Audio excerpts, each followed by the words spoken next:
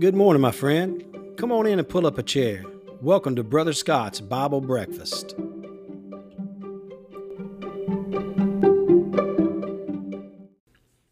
Dr. James Dobson tells a story of a family that lives up in the northern part of the United States, the northeastern corner. And it was the dead of winter and things were really cold. And when it's like that, your car just gets filthy. It gets covered with grime and dirt and mud and sludge off the road and just kind of freezes to the car. Well, this father and his family were going down the road one day and they ran up on an unusual sight. There was this just tower, a cascade of water busting forth from the ground and coming down on the road in just kind of like a shower, a busted water main. And the dad got a great idea. Here's a chance for a free car wash. So he pulled his car in under that cascade of water and he put it in park, left the heater on. It was cold. And in just a few minutes, the family realized the water running down the windshield wasn't clear. It was dirty water. And since the heater was running, the inside of the car began to have an unbearable stench. Well, you may have already gotten ahead of me. That wasn't a broken water main. It was a broken sewer line. And they had made a bad choice. And so the dad jerked it down into drive and pulled out from under it. But all of that nastiness was on top of the other nastiness and just kind of froze in place and followed them. This is a story about how sometimes we may find ourselves in unusual situations and we make bad choices. We sometimes do things and make decisions that make a bad situation even worse. The story of the prodigal son or the lost son that we find in Luke chapter 15, beginning in verse 11, is a great example of a young man making some bad choices. Here's what it says, beginning in verse 11 of chapter 15 of Luke's Gospel. A certain man had 2 sons, and the younger of them said to his father, Father, give me the portion of goods that falls to me. And he divided unto them his living. Not many days after that, the younger son gathered all together, and he took his journey into a far country, and there wasted his substance with riotous living. And when he had spent all, there arose a mighty famine in that land, and he began to be in want. And he went and he joined himself to a citizen of that country, and he sent him into the fields to feed the swine. And when he would fain had filled his belly with the husks of the swine did eat, and no man gave unto him anything, he was reduced to living like an animal. And when he came to himself, he said, How many of my father's hired servants have bread enough to spare? And I perish with hunger. I'm dying. I will arise. He made a plan. I'm going to arise and go to my father, and I will say unto him, Father, I have sinned against heaven and before thee, and I am no more worthy to be called your son. Make me as one of your hired servants. And he arose and came to his father. He's going to carry out his plan. But when he was yet a great way off, his father saw him, and he had compassion, and he ran, and he fell on his son's neck and kissed him. And the son said to him, Father, I have sinned against heaven and in your sight, and am no more worthy to be called your son. The father said to his servants, Bring forth the best robe, put it on him, and put a ring on his hand, and shoes on his feet. And bring the fatted calf and kill it, and let us eat and be merry. For this my son was dead and is alive again. He was lost and is found. And they began to be merry. Next week, I want us to look more at the son and then maybe the father. But today, I want us to look at this place that he chose to go and live, the far country, it is called. There's 3 things about the far country. Number one, you're going to find freedom in the far country. It is a place where we can do what we want. This son thought, I want to be anywhere but here. I don't want to be under my father's house. I don't want to be under my father's rules. In the far country, there's no rules.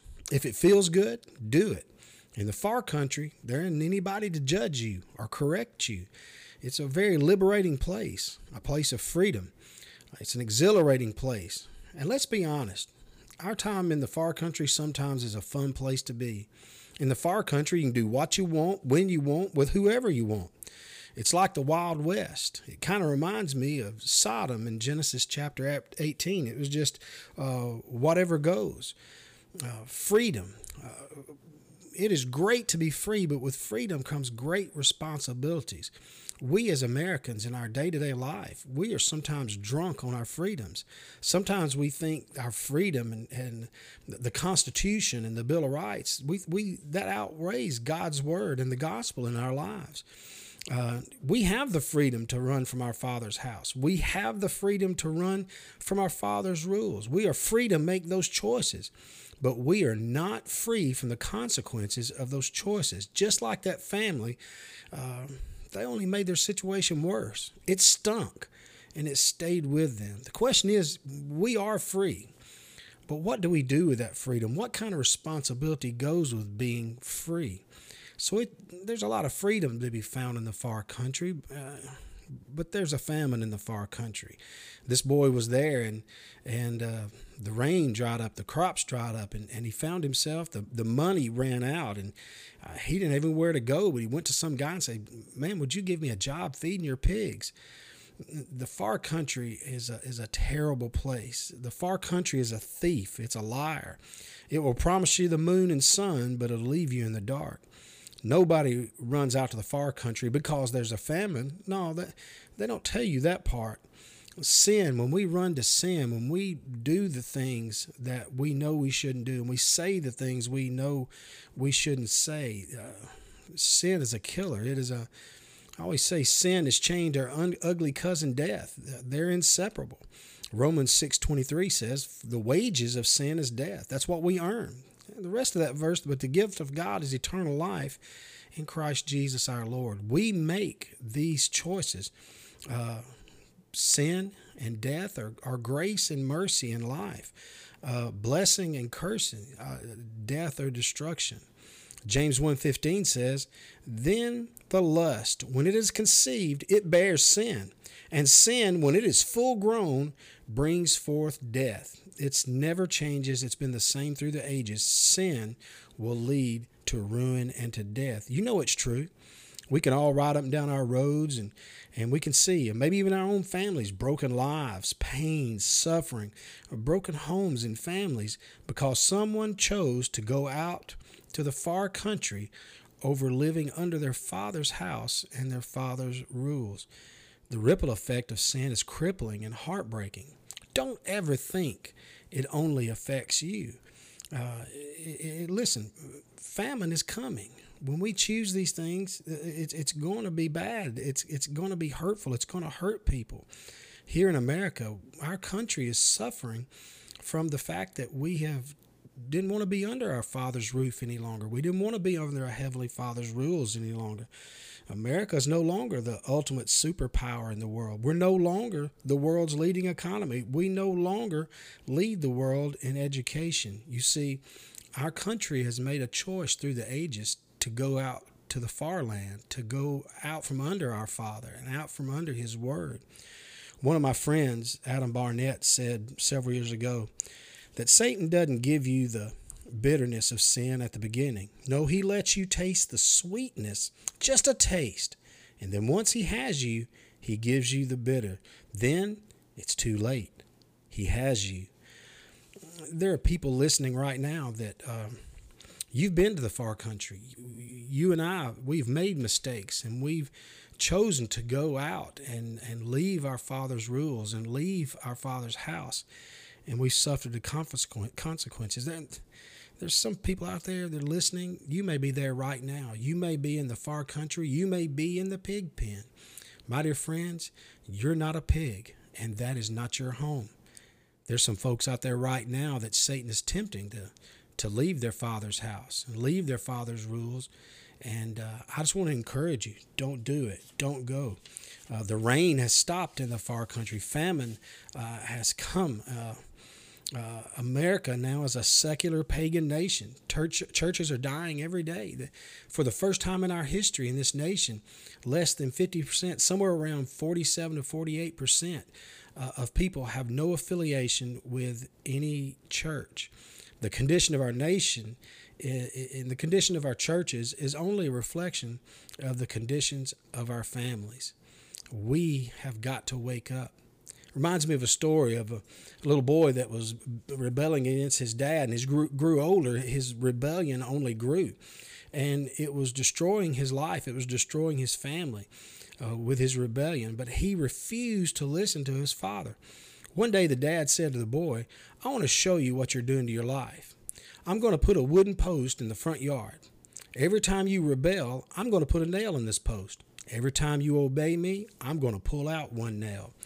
The boy thought, "Man, I'm going to do everything I can to fill that post with nails." And he did. In 2 months' time, that boy had filled that post with nails from his rebellion, his disobedience of his father. But something kind of happened. He saw what he was doing to his life. He saw what he was doing to his parents. And he had true remorse. And the boy began to obey his father. He began to honor his father and mother. And one by one, the nails came out. When the last nail came out of the post, the boy broke down in tears. And the dad asked, "Son, why are you crying?" And the boy replied, "I got rid of the nails, but I can't get rid of the holes." Oh, my friends. Oh, what damage we do by bad choices. And we can be forgiven, but the scars will remain.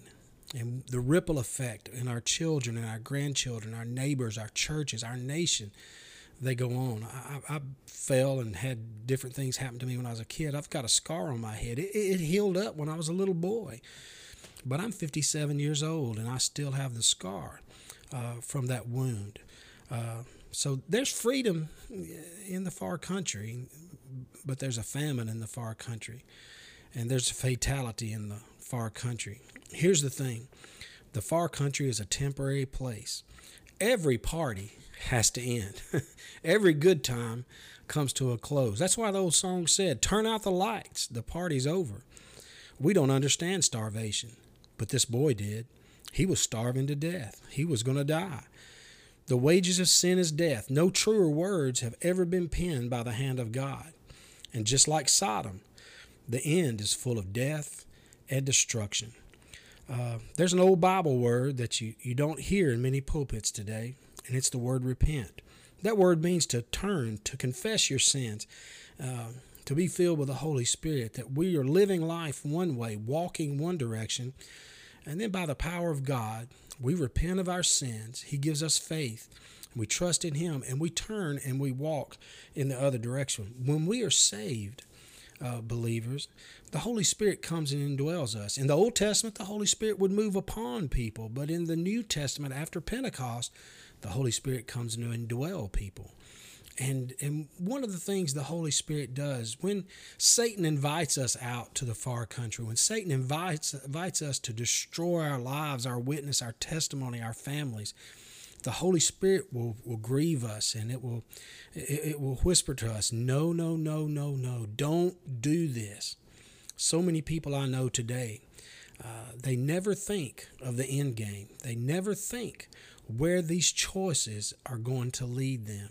All my friends, Adrian Rogers, great preacher that has left us, said, "When we sin, it will cost us more than we want to pay and keep us longer than we ever wanted to say."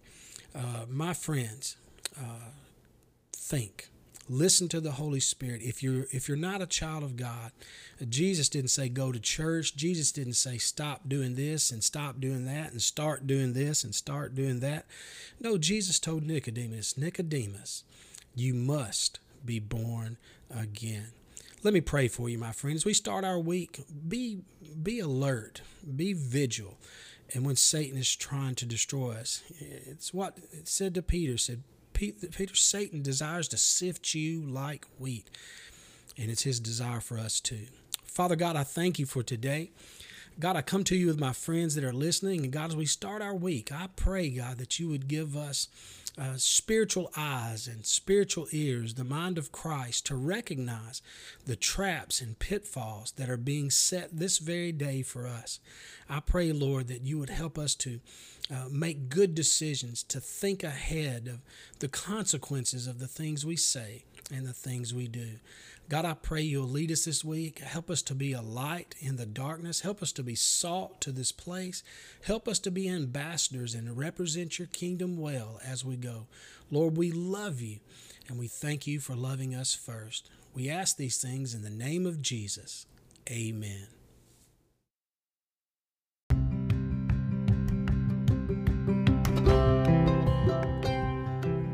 Thanks for stopping by and visiting with me. I'll meet you back here next Monday. God bless you and have a great week.